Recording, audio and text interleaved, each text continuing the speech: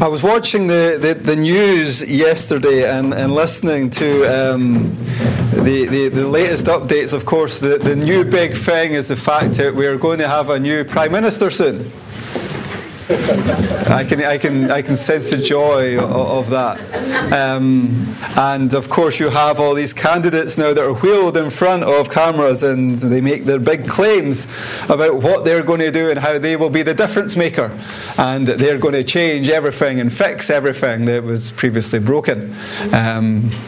Big claims that people make. It's interesting how comfortable actually people are at making big claims. We're all guilty of it at times, about making big claims about stuff, and actually the real challenge of it is, does our words and actions meet? For instance, I could say I'm going to run the next London Marathon.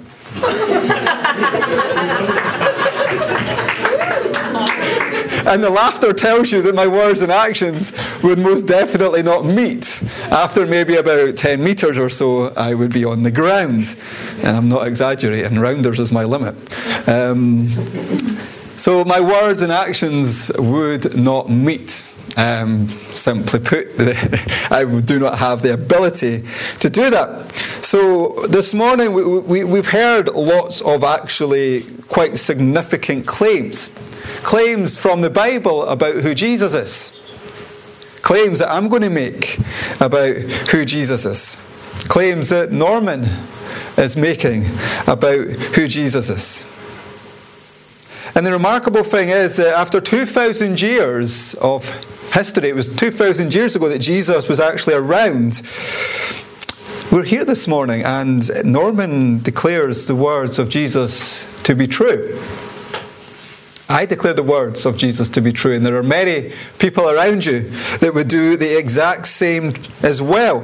But Jesus' claims were actually very bold. His actions were bold, but his claims were bold as well. This Jesus claimed to be the Messiah, the promised Saviour who was coming to save humanity from its sins. Now, our sins are all the things that we do that either grieve God or grieve other people. So, for instance, gossip or slander or lies or blasphemy. These things are called sins because they create distance between either ourselves and God or between us and those around us as well. And the truth is that, I don't know about yourselves, but me on a daily basis, I tend to rack up a fair few of those sins.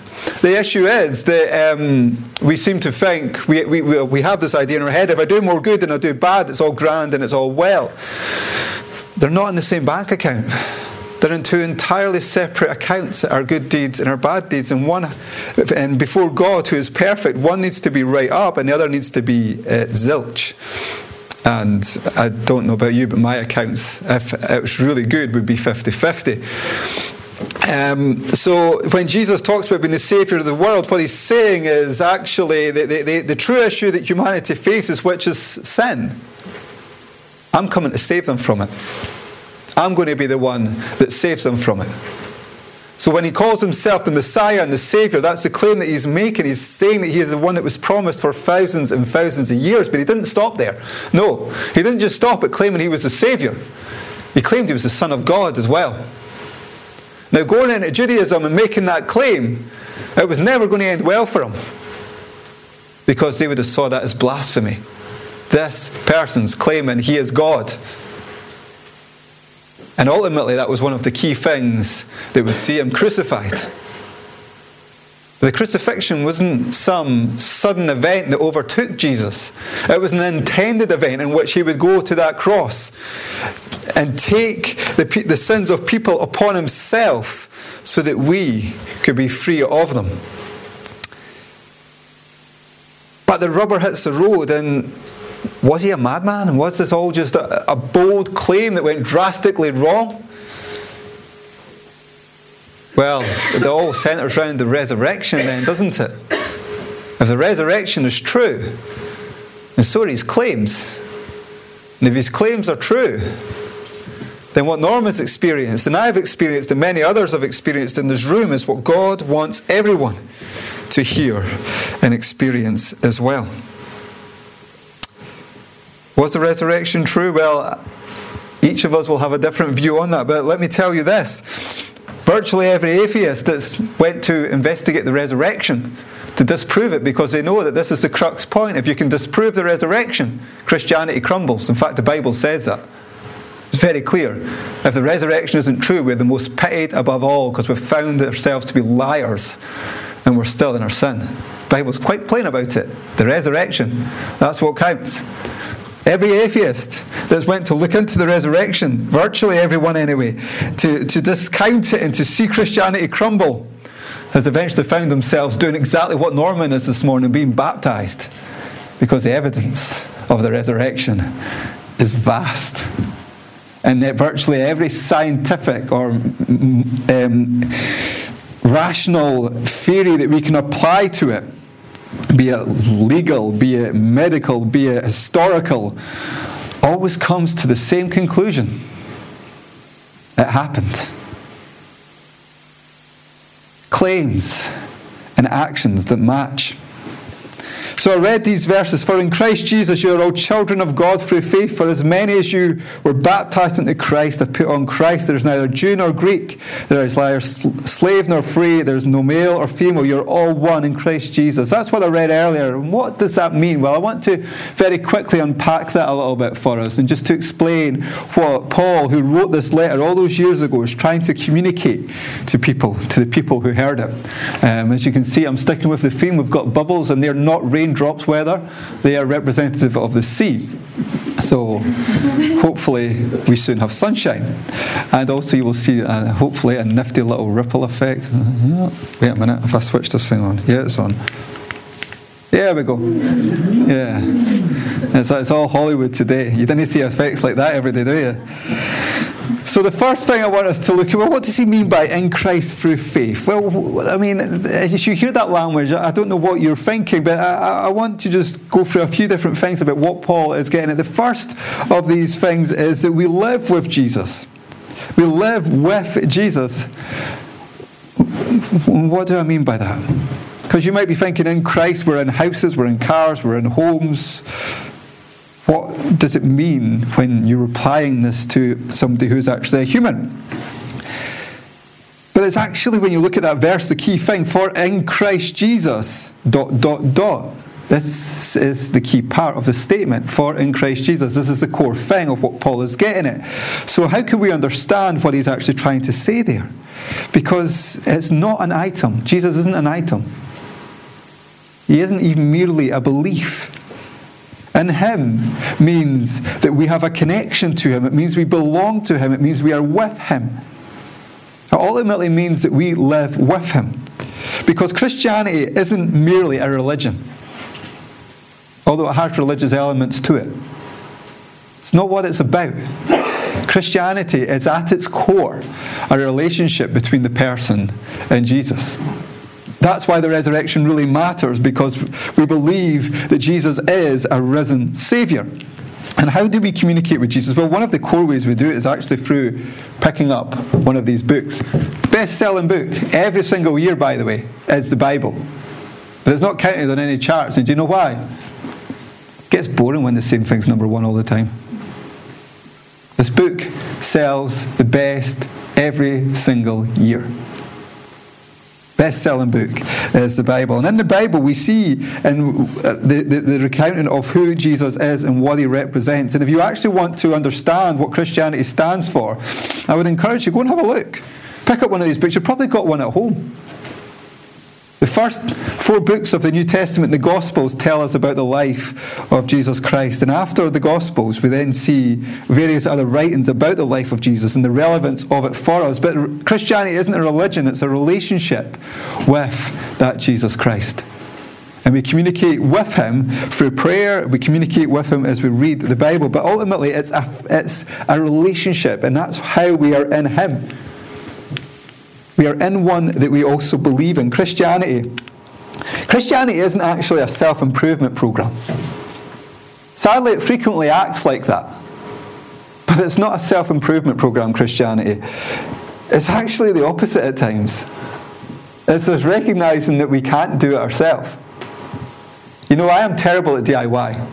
Right? I can't put a shelf up on a wall. Okay? Now if I try, I might sit there for a day or two, but then gravity will take its course. That shelf is coming down. So for me, even with household DIY, I need to recognize I can't do that myself. But the same is true spiritually. Christianity represents not that we do it ourselves, it recognizes and encourages us and calls us to believe in the one who's done it for us. It's about receiving a gift. A gift from God, which is that what Jesus has done on our behalf. Being free from that which I described as sin earlier. Jesus alone offers humanity, offers me, offers you that forgiveness and freedom. And he doesn't ask for perfection. He doesn't ask for us to be perfect. Because none of us ever will be. And I think sometimes as Christians we forget that in our life we are not going to be perfect. It's something that we can look forward to beyond life and when Jesus returns.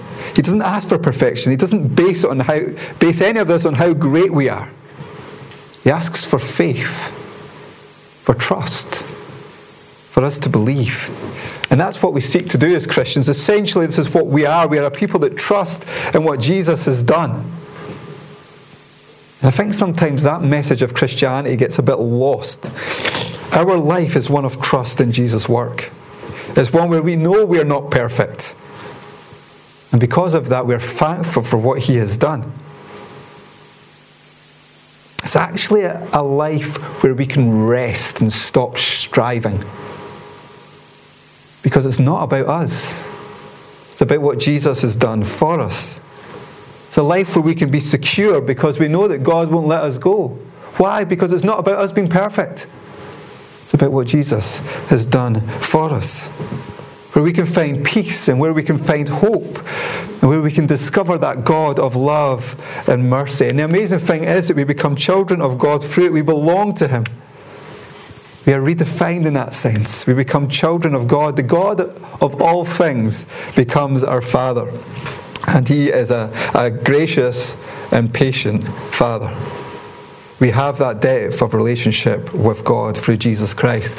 So what we're looking at today is that we are then baptized into Christ. Yeah, the special effects continue. I was going to change it up with each slide, and I thought people will not cope with that. That's just too much. That's too radical. So we're baptized into Christ. What's he meaning by that? Well, he talks about the fact that those who are baptized into Christ have put on Christ. You know, when we think of put on, we think of clothes. We put on clothes. So for instance, today I would love, when I'm leaving here, to put on the warmest, most waterproof clothes that I have. But in reality, what I'm putting on is a pair of combat trousers and a t-shirt. And why? Because I'm heading into the sea. So put on, we think of things like clothes, but I want us to think, and I point again to the children's talk, of also things kind of like this wedding ring, and I covered this earlier, so I'll not labour this point. A wedding ring symbolises something. It symbolises our commitment to another person. It symbolises the relationship that we have with that person. It symbolises an event that happened, because as far as I'm aware, wedding rings haven't just become a fashion. They might, you never know these days, but they aren't yet. It symbolises that stuff. Baptism is the same, as I said earlier. Baptism symbolises what God has done in our hearts. It symbolises the forgiveness and the cleansing of sin that God offers everyone. It symbolises that relationship we have with him, but it also symbolises our commitment to him. It symbolises that we are going to follow him and make, as the statement says, Jesus as our Lord. So that's what it means when it's talking about putting on Christ. It's talking about the fact that he becomes part of us. He's the one that we live for and that we live with. Jesus is Lord is often the phrase that's used to describe this. A phrase that began 2,000 years ago. It's actually, even though you've probably heard that phrase and dismissed that phrase perhaps many, many times, it's one of the most controversial things that can come out of any person's lips. Right when Jesus was around, Israel was part of the Roman Empire. And there was only one Lord in the Roman Empire, and that was Caesar. So when somebody was baptized and they declared that Jesus Christ is Lord, you could imagine that Caesar wasn't a very big fan of that practice. In fact, he would soon be burning Christians at the stake, hunting them, persecuting them, and doing all sorts of unmentionable things to them. To say Jesus is Lord was a radical statement, because you were essentially saying a truth that could endanger your life, because you were saying to the state, to the most powerful thing around you and to the culture around you, I have a different way of life now, a different one that I see as my authority and leader, and his name is Jesus Christ. The state didn't like it, and neither did the culture around then, and to be honest, neither does the culture around us today as well. I want to do a wee test here. Let's see if anyone, spoiler there, but just ignore that. Now, I don't think anyone can read this chap's name, so that's fine. Does anyone know who this is? I'd be really impressed if anyone does.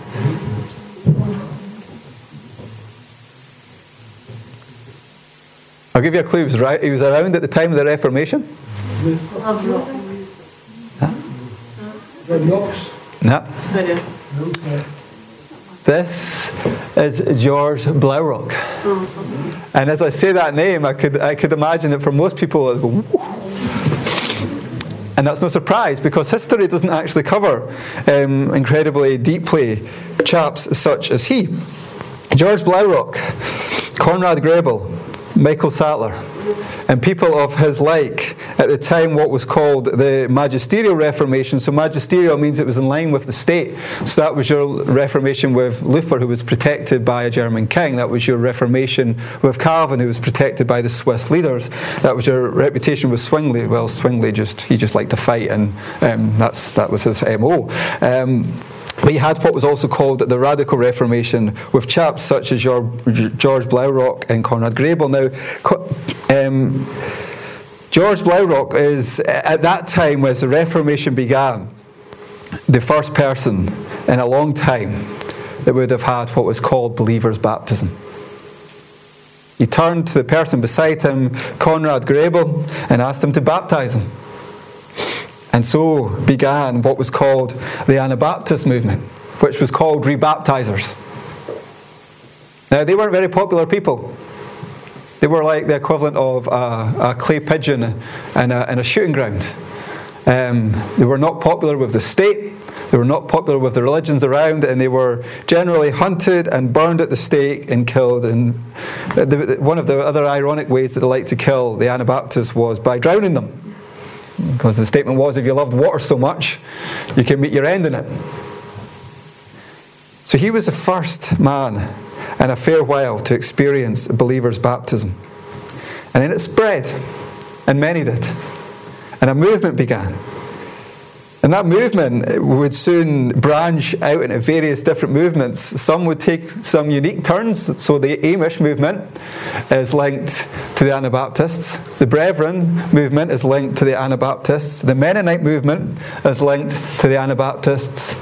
And also the Baptist movement is linked to the Anabaptists, because our theology was formed by two chaps, Smith and Helwys, in Amsterdam, in an Anabaptist community. So this chap, all those years ago, declared those words that Jesus is Lord, following on the foundation of the disciples and the early believers of Jesus Christ.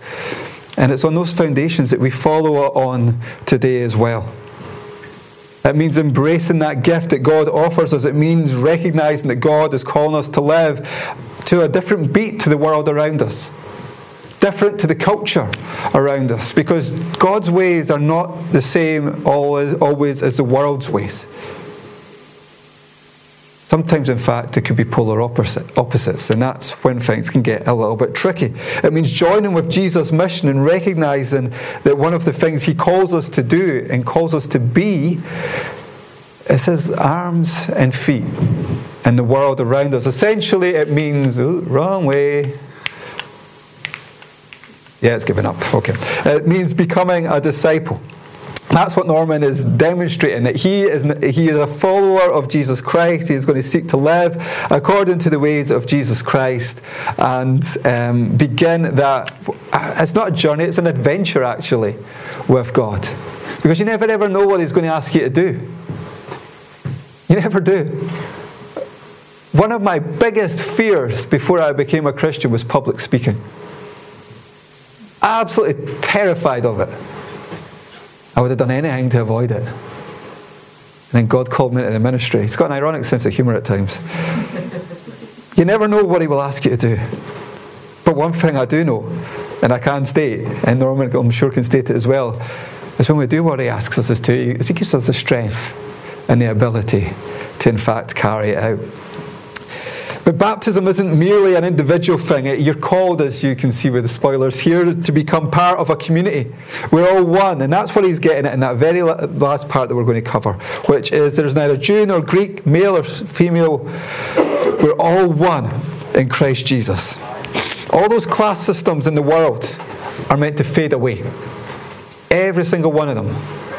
So today, you didn't really have the upper class and the lower class, not so much. But that class system shouldn't exist in church.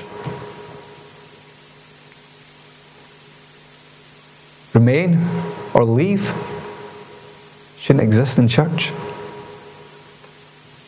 Rich or poor, doesn't matter. What God is making through his church and what he's aiming to make through his church is the people who are one because of Jesus Christ.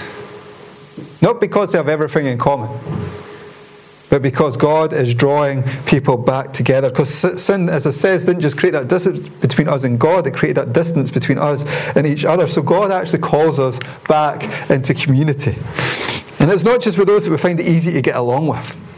Because you will find in this room that some of those traditional barriers have faded away. So in this room, for instance, we have Dundee and Dundee United fans. That's a bit difficult for one of those groups at the moment. We have Celtic fans and Rangers fans. Ooh, controversial. In fact, a Rangers fan's baptising a Celtic fan in a little while. Oh. Well, we'll see what you think of the treble then, eh? All of those things fade away. And they fade away because we actually discover when we encounter Jesus that he is worth so much more than all of that stuff that keeps us apart. And he has done so much so that we need no longer remain apart. He is worth it. So I want to leave you with a few questions. I give up. That thing and me, we just didn't get on. We need to reconcile. This Jesus that I've spoke about, that we've sung about, what do you make of him this morning? Perhaps you might be sitting there thinking he's a myth. Well, actually, there's more evidence that Jesus Christ existed than Plato and Caesar combined. And you could lump a load of other historical characters into there. Anyone who's honest, atheist, scientist, it doesn't matter who they are, anyone who's honest will recognise that Jesus Christ existed. That is undisputable. Don't write him off as a myth because it's a cheap answer. It's not true. History doesn't give us that excuse. Or perhaps we think he's a historical figure. I'll accept that, but he's been distorted by history. We can't have that one either. There are thousands, literally thousands of manuscripts of Jesus' teaching and his life. There are people who have written statements about Jesus, Roman historians, Jewish historians, and countless others that all point to the fact that he taught, that he died, and that he rose again. It's interesting, actually. There are historical figures of whose life we know about from documents that were written thousands of years after their life, and they're accepted today as accurate. And do you know why they're accepted today as accurate? Because word of mouth functioned way better back then. That's how they taught. You know, they couldn't retweet things back then. There was no viral Facebook posts. There wasn't even a Royal Mail. They didn't have free access to books. e-books, or anything of that nature. They used their mouths and they passed on information. So the people who judge this stuff believe that stuff that was recorded thousands of years after people's lives is accurate to what that person said and taught and how they lived. Some of the manuscripts about the life and teachings of Jesus Christ were written about 5 years after his death. Most completed within 30 years. The odd one a bit longer than that. By our own criteria, we can't dismiss him as a historical figure, distorted by myth, because to do so we would have to dismiss all our history. That's not how it works. We could maybe say then he was a madman. Anyone strolling about proclaiming to be the Son of God. Well, these days we know where we would put people like that. Guy was clearly bonkers, off his head. And you know what? That claim could be considered true if he had just remained dead. If he just remained dead, all this guy was another crazy criminal wandering about making reckless claims and who ended up getting himself into too much trouble and killed. But was he a madman? Well, the resurrection, that's the issue again, isn't it? But the evidence for the resurrection is staggering. We know Jesus died. Romans don't make mistakes. If they say you're dead, you're dead. So how on earth do people see this guy walking around a couple of days later? And not just one or two, but thousands. And here's the thing that really strikes me about the resurrection, actually. The disciples, I can relate to the disciples, actually. When Jesus gets arrested, I'm going to use a Scottish word here, they bolt. Do you know what bolt means? Or is that just a Fife word? They leg it, they run away, they flee to the hills. They save their own hides by deserting the one that they claimed that they were going to follow even unto death. They decided the cost was too high. They denied him. They even swore to avoid any sort of association with Jesus. And then they hid, afraid, scared, convinced that they probably backed the wrong horse and made the mother of all mistakes. And now we're looking for a way to save their own hides.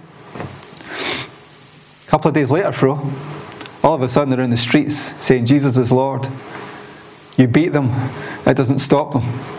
You threaten to kill them, they keep on speaking. And they die. They give their lives for what they're saying. Now what changes somebody from somebody who would leg it and bolt to somebody who's willing to die? You don't die for a lie. No, don't die for a lie. Might die for a sure bet, something that you know beyond any doubt is true. The resurrection is one of these things that we can't dismiss. Just too much happened. So who is Jesus? His claims are significant. But the rubber hits the road whether we believe his actions met his claims. I believe they did. More importantly, I believe they still do. I believe that Jesus, who existed all those years ago, rose again from the grave and continues today as he promised he would. He said, "Behold, I am with you always, even to the end of the age." He's here this morning. And to each of us, whether you've made a commitment to Christ or not, the call is the same. Follow me. Put your trust in me. Put your faith in me. Put your life in my hands, and I will set you free. I will take you on the adventure of your life. And I will take you back to the God who made you, who loves you, and who you actually yearn for, though you don't even know it.